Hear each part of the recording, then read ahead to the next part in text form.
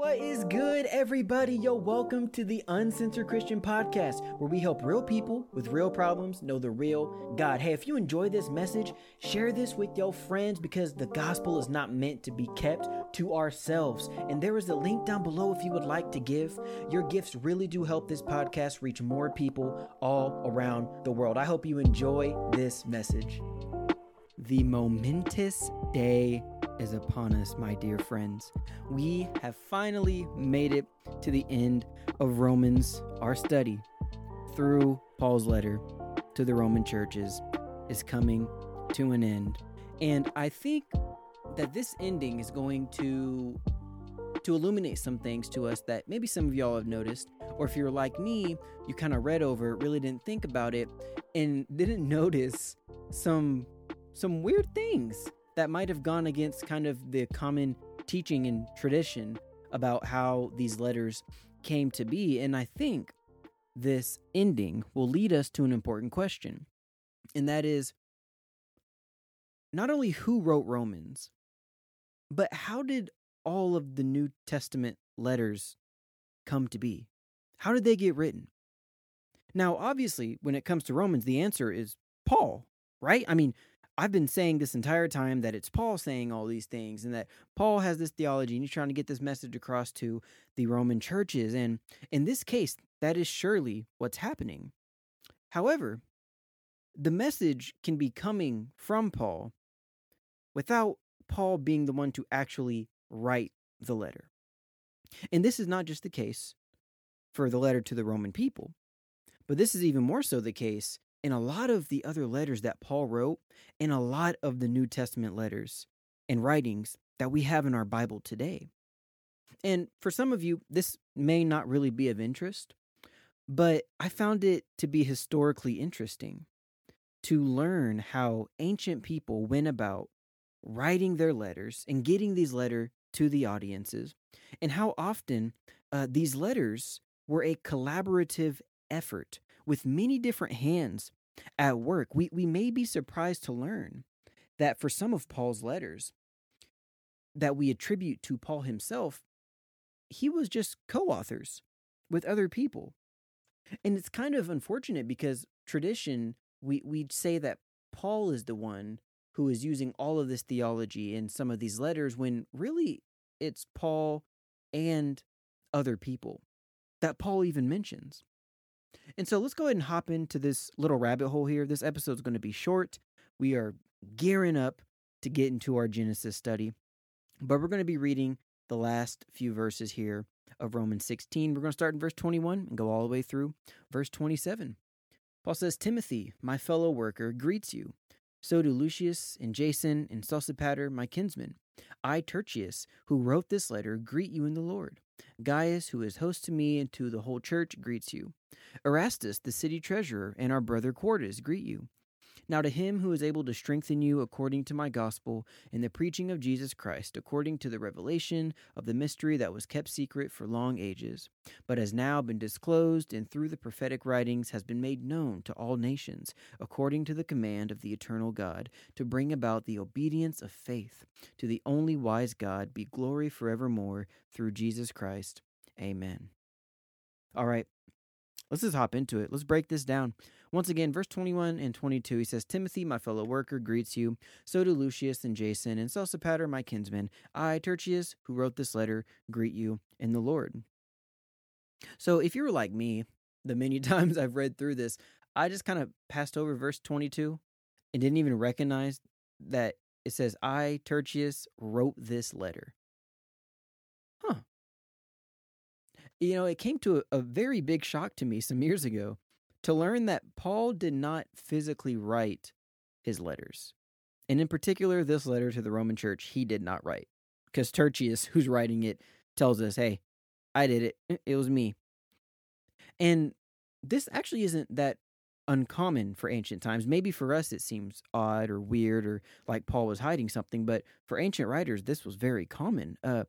Ancient authors used scribes to write what they are saying. Professional writers is what they would use who were skilled and proficient in writing. And we have to remember that many people living in this time were illiterate. They were unable to either read or write, and this isn't necessarily the case with Paul. I'm not saying that Paul was illiterate, but it set the need for people to be hired to properly write down others' thoughts and ideas and things that they wanted to say. Tavis Bollinger from academic.logos.com has a blog about this. It's really interesting. And he says this, quote, "Writing in the ancient world was a very laborious process, so it was generally performed by highly trained slaves, servants, and hired hands. The production of a manuscript, even as short as a personal letter, was not only a laborious process, but also a highly technical one.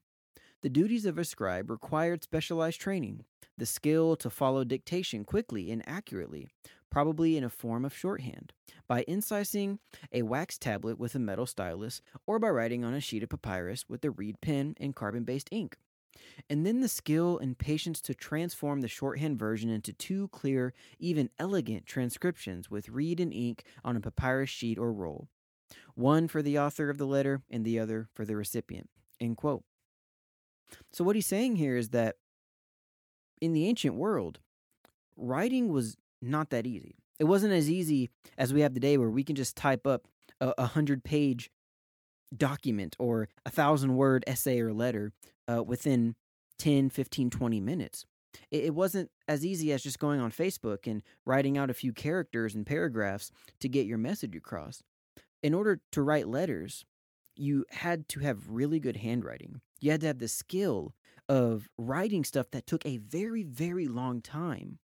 And you also had to have the skill, as he pointed out, of listening to maybe a long form speech or dictation and be able to write that down in shorthand to be able to then go back later and fill out what they were writing. And another thing that they did is sometimes they would actually write down word for word what the person was saying. And in other times, the author of a particular letter would just give them kind of bullet points or topics that they wanted to hit. And if they trusted the scribe enough, they would allow the scribe to fill out the details for kind of bullet point topics that the author would give. And the writer would then still give credit to the author. It's completely different than how we would go about it today. And with a system like this, this isn't the only time that we see this system at work in the Bible or in ancient times. If we look at Scripture, the Bible was open about the people that were behind the actual writing of Scripture, even though it was credited to someone else. Look at Jeremiah, for instance. Jeremiah is a book about the prophet Jeremiah and the things that he said through God. But look at Jeremiah 36. It's very open about it. Verses 4. He says, "Then Jeremiah called Baruch, the son of Neriah, and Baruch wrote on a scroll at the dictation of Jeremiah all the words of the Lord that he had spoken to him. And Jeremiah ordered Baruch, saying, I am banned from going to the house of the Lord, so you are to go, and on a day of fasting in the hearing of all the people in the Lord's house, you shall read the words of the Lord from the scroll that you have written at my dictation. You shall read them also in the hearing of all the men of Judah who come out of their city." So right here, it's just very open. We're told that Baruch, someone who is not Jeremiah, is actually writing the scroll of Jeremiah and giving credit to Jeremiah.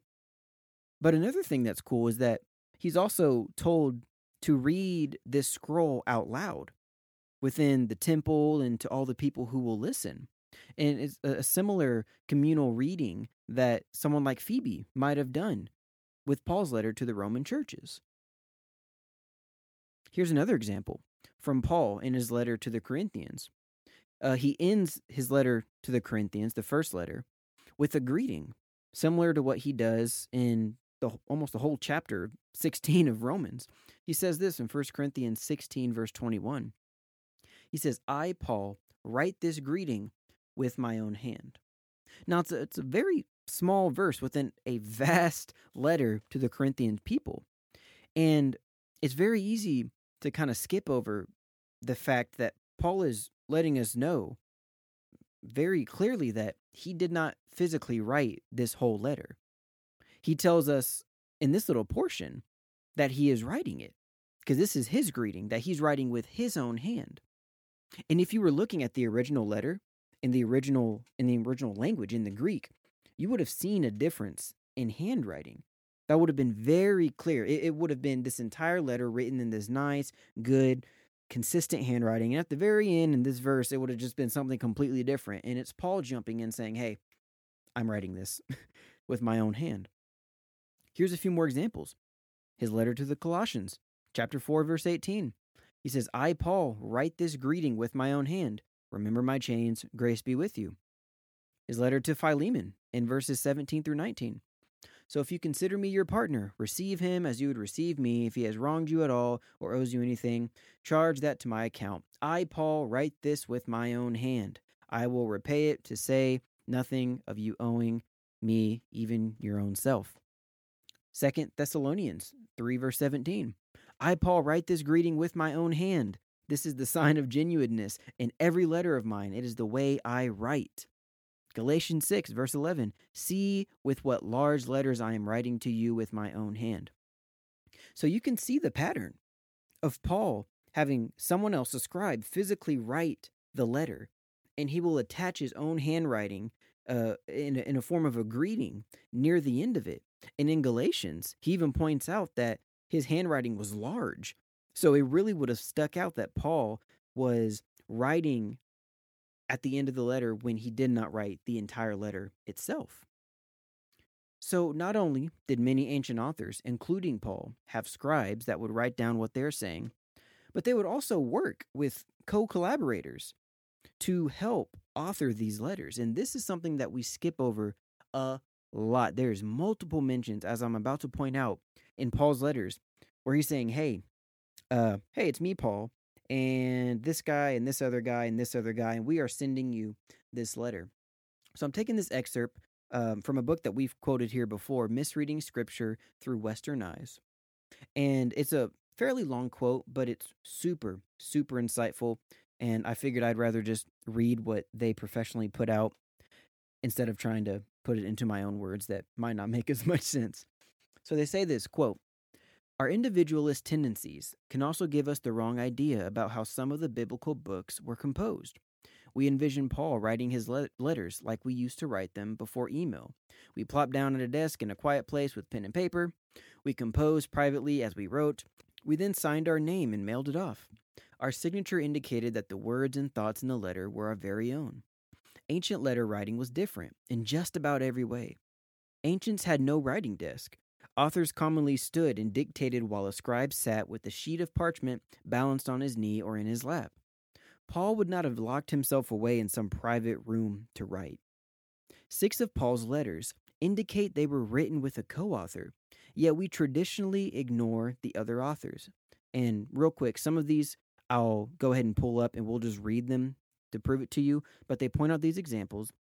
1 Corinthians 1:1, 2 Corinthians 1:1, Galatians 1:1, Philippians 1:1, Colossians 1:1, 1 Thessalonians 1:1, 2 Thessalonians 1:1. So in antiquity, they say, teamwork and cooperation were the norms. It is very natural then that just as a partnership was assumed in ministry, so also it was assumed in composing a letter. When it was time to write back to the church in Corinth, Paul most likely gathered his beloved team members around him to discuss the needs in the Corinthian church and what they should say to them. After discussing the sticky issues at length, it was time to start the letter, with the secretary, probably hired from the market, and stacks of wax tablets. The resulting letter would have been a collaborative effort.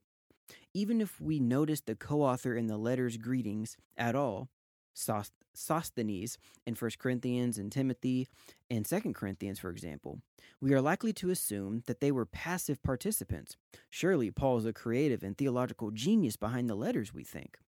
The single, solitary, individual source of the letter's content. Doubtful, they say. It is more likely that the letters were composed with the co-authors, actively contributing. Paul's missionary endeavors were a team effort.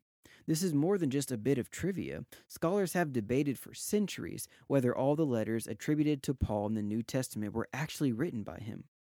Many will argue that Paul couldn't have written certain letters because they don't have Pauline characteristics, that is. They don't sound like Paul.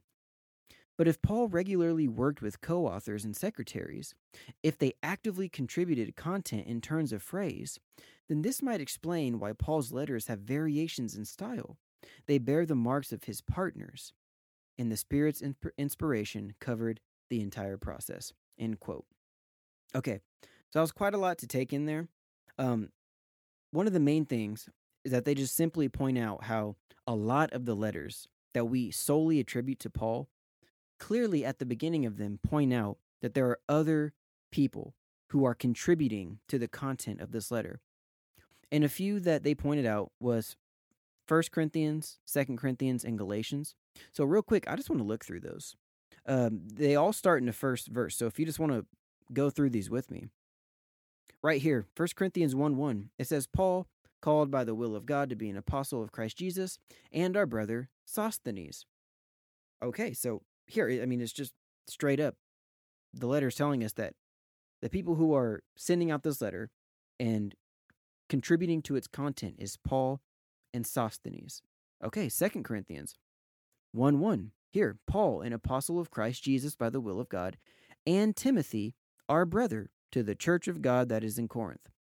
Once again, we always attribute 2 Corinthians to be Paul's letter, but it clearly states that Timothy is a co-contributor as well. What about Galatians? Paul, an apostle, not from men nor through man, but through Jesus Christ and God the Father, who raised him from the dead, and all the brothers who are with me. That's Galatians 1:1. Paul saying, hey, it's me, and also all the brothers who are with me. So, Paul and these writers are very upfront about who is writing and sending out these letters, and it's just unfortunate, as the quote that we just read pointed out, that we always think of them as being passive contributors, and that's not really the case. I wonder if we should start, when we talk about these letters and we say, the letter that Paul sent to so-and-so, I wonder if we should start adding in the other co-authors, because they're clearly given credit within the text. It's just for some reason in tradition, we don't really give them that credit. But anyway, we know now that most of the New Testament was probably not physically written by the authors of those letters. And in a lot of cases, as we just learned, they were done collaboratively with other Christ-following believers.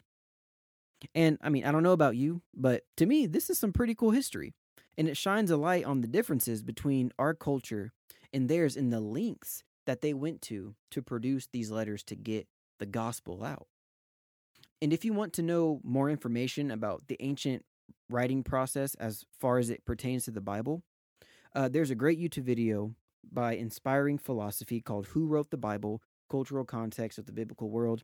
I'll put a link in the show notes. If you just want to learn more about this, I highly recommend that you go watch the video. There's a lot of great things to learn. But like I said, this is going to be a short one. So let's go ahead and finish up the rest of this, break it down just a tiny bit, and let's get geared up for Genesis next week. Verse 25 through 27. Verse 23 through 27. Gaius, who is the host to me and to the whole church, greets you. Erastus, the city treasurer, and our brother Quartus greet you. Now to him who is able to strengthen you according to my gospel and the preaching of Jesus Christ, according to the revelation of the mystery that was kept secret for long ages, but has now been disclosed, and through the prophetic writings has been made known to all the nations, according to the command of the eternal God, to bring about the obedience of faith. To the only wise God be glory forevermore, through Jesus Christ. What a beautiful ending to a very important letter to the Roman Church. Paul spent this entire 16th chapter greeting his fellow believers, pointing out their great deeds for the gospel, and he ends with the most important one of all, that he is thanking and greeting, and that is God, the only one who is able to give us strength by his good news, and this good news was kept hidden. It was kept a mystery. And Paul explains why it was kept a mystery to the Corinthians in 1 Corinthians 2, verse 7. He says, "But we impart a secret and hidden wisdom of God, which God decreed before the ages for our glory. None of the rulers of this age understood this, for if they had, they would not have crucified the Lord of glory." And this is obviously speaking about Jesus, that the ultimate plan for Jesus was not to become a physical king that would physically rule on earth and crush the enemies under his feet, but to be a living sacrifice, to die for the sins of humanity, so that a even better kingdom can be established on both heaven and earth. And as Paul says, if all the enemies in the dark powers knew this, they wouldn't have killed Jesus, but they thought that they were foiling God's ultimate plan by killing Jesus and not allowing there to be a physical kingdom on earth. And it completely backfired. But now that this plan is known, obedience of faith is expected. And that obedience goes not to the snake-like deceivers that Paul mentioned a little bit earlier in this chapter, but that obedience goes to the only wise God, Jesus Christ. I told you this was a short one, and with that, we end our study of Romans. We have done it, and we're going to be hopping into Genesis next week. Look, if y'all are ready to be challenged, if you're ready for the traditional understanding of Genesis 1 through 3 to be challenged, then I hope you're ready for next week. There's going to be a lot of deep thinking, a lot of challenging, a lot of deep understanding of the text. And I've gone through it, just like I'm going to force y'all to go through it. But I think it's really important for our understanding, not just of creation and all the historical questions that we have about that, but just for the understanding of the storyline of the Bible. Genesis is crucial for the entire unfolding of the biblical narrative and the culmination that Jesus ultimately does on the cross. And if we don't understand it in its proper context, then we're not going to really understand it at all. So I'm really excited to get into that. I will see y'all next week. Peace out.